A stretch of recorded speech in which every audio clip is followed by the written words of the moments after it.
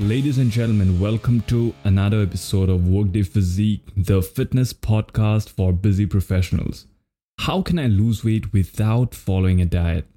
Tracking every single calorie that I eat just feels too unnatural. Can I eat intuitively to lose weight? If I'm trying just to build some muscle, is it necessary for me to watch my diet?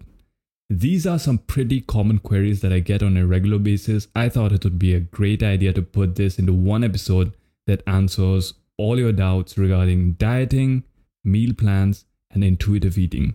Hi, I'm your host Ajitesh Gogoi. I'm an online fitness coach bringing you evidence-backed, no BS training and nutrition strategies so that you can build your dream body in the most time-efficient manner.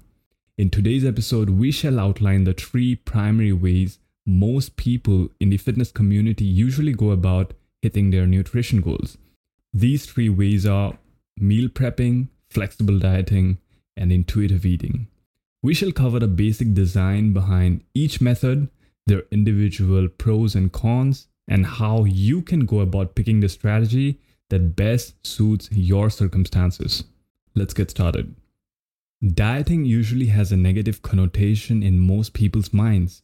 People think that dieting means giving up their favorite foods, being hungry all the time, not being able to indulge in snacks, and just a terrible experience overall. The origin of this perception seems to be the traditional bodybuilding diets. You know, the ones comprising of nothing but chicken, rice, and broccoli, which people with massive muscles eat day in and day out. When people think of meal prepping, this is the picture that immediately pops in their heads.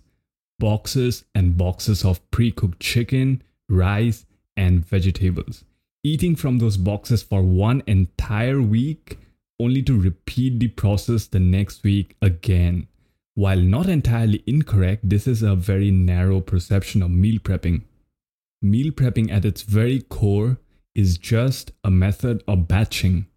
Batching is a productivity hack which allows you to function more effectively. The fundamental rule behind batching is that you complete similar tasks in batches. So say you had the task of writing an article. If you were to batch the process, you would sit down one day and do all the brainstorming. Another day, you would go out and take pictures for your article. Another day, you would write everything out, and finally, on the last day, you will edit the piece and finalize the design. This is the most efficient way to go about it. But if you started writing the first day itself, then midway decided to add a picture and then went back and edited a paragraph, the process becomes haphazard and time-consuming. Similarly, most people prepare meals every single day in a very haphazard manner. You find some ingredients, chop some vegetables, cook the mixture, and eat it. There is almost zero planning involved. Some days you may not even have all the ingredients. You may be like, oh, I thought we had eggs. Guess no eggs with my toast today. Or, oh, the milk carton is empty again. Guess I just have to chew up this whole bowl of oats. This leads to a lot of unnecessary confusion and inefficiency. Meal prepping solves all of this. If strength or physique goals are important to you, but you have absolutely no interest in adjusting calories for every single meal, this may be the way to go. Only downside, you will probably be eating the same meals every day of the week. How meal prepping works is that you pick one day of the week, preferably a day you always have off, which in case of most people is the weekend. So you pick a day of the week to do all your grocery shopping for an entire week's worth of food. You will know the recipes of the meals you will be making beforehand and will have bought every single ingredient that you need. These recipes will be tailor-made to your individual nutritional requirements. So you would have to do some planning beforehand regarding what meals you'll be consuming throughout the week. Then you'll carve out 4 to 5 hours that day to just prepare big batches of all these meals for your entire week's worth of food and store them in plastic-sized containers. These containers shall sit in your fridge until it's time to eat. Then you just pop out a container, heat it in the microwave, and you're good to go. The main advantage of meal prepping is that it takes away all the mental gymnastics people have to do when watching their food intake. You know exactly what you need to eat. You have to cook only once a week, and your nutrition is on point every single meal. There is zero scope for error. Also, there is zero variety. So if you want to go out in the weekend with friends, you might have to really restrict yourself. If you're out for vacations, you'll probably have to be carrying your food along with you. So that is definitely the biggest downside of meal prepping. For people who feel that eating like this day in and day out would be nothing but absolute torture, there is the second option of flexible dieting. This is the polar opposite of meal prepping in the sense that there is zero planning involved when it comes to your foods. At the beginning of your fitness program, you sit down and figure out your required calorie and macronutrient intake to meet your fitness goals. You can figure these things out using any online calculator. I'll leave the link to a few of them in the episode show notes so that you can use them for your calculations. Then with the help of a food diary app like MyFitnessPal, which I personally use, you set your daily macronutrient and calorie targets. Now you are free to eat anything and everything as long as you can hit all your daily targets at the end of every single day. This may seem like the ultimate dream, but it can also quickly get exhausting for many people. To be accurate with flexible dieting, you have to be willing to weigh using a food scale the majority of foods that you eat. You have to read nutrition labels of every single food that you consume and record it in your food diary app. There can be no guesswork, especially if you're new to this method, as it can quickly throw you off track and you will end up eating way over or way under your daily targets. Many people find such intense food tracking to be obsessive, and some with unhealthy relationships with food may find flexible dieting to make their food-related issues even worse. It is time for a short break. If you have liked the episode so far, please take a moment to pause and share it with just one friend. The podcast has been growing rapidly, all thanks to your support, and you sharing it is what lets me impact the lives of more people like you. Thank you in advance. Now back to the episode. The benefit of flexible dieting, on the other hand, as the name itself suggests, is its flexibility. You can accommodate all your favorite foods into everyday meals without needing to cheat. A little bit of discipline with tracking, and you will have all the freedom to explore any food you want without restriction. This means you can eat pizza when you're out with friends, indulge in some cake on a birthday party, and occasionally eat a whole tub of ice cream guilt-free. Personally, I like to use a combination of meal prepping and flexible dieting for my own nutrition needs, and I think this approach has served me extremely well.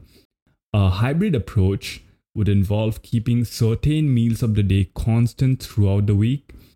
For me, I always eat the same breakfast and dinner every single day. There is no change in these two meals at all. But for the two other meals that I eat, I follow a flexible dieting approach. I also occasionally incorporate snacks if I feel that extra craving. Such an approach is a good balance between the extremes of meal prepping and flexible dieting. It helps to remove the need to meticulously track every single meal by making some meals constant throughout the week. It also at the same time gives you that extra flexibility to incorporate variety into your diet through 2 to 3 unstructured meals.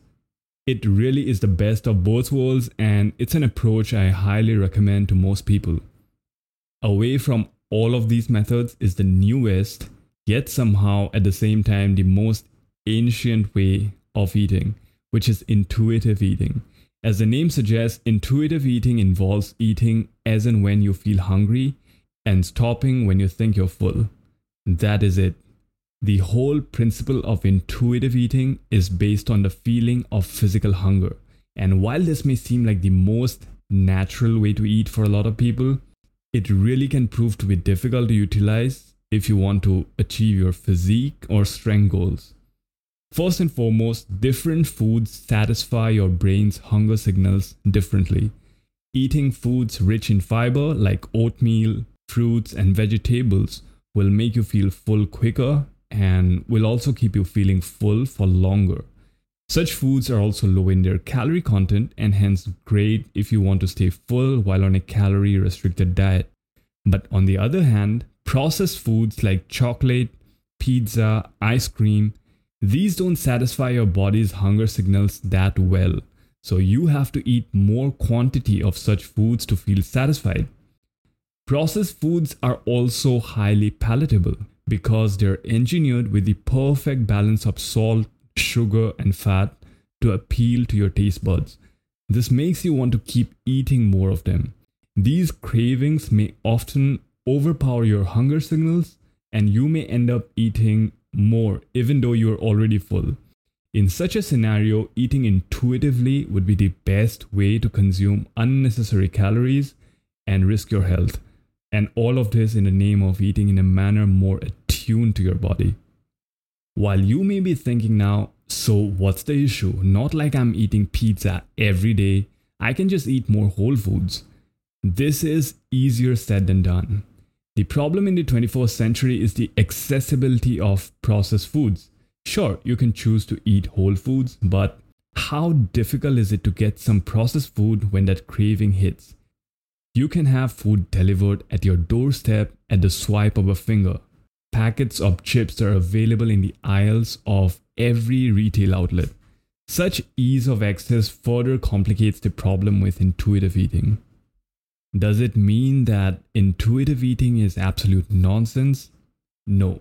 Intuitive eating does have its place in dieting and nutrition, but it is best suited for people who have a long-term experience with either meal prepping or flexible dieting, and who have been successful in adhering to one of these two methods in the past.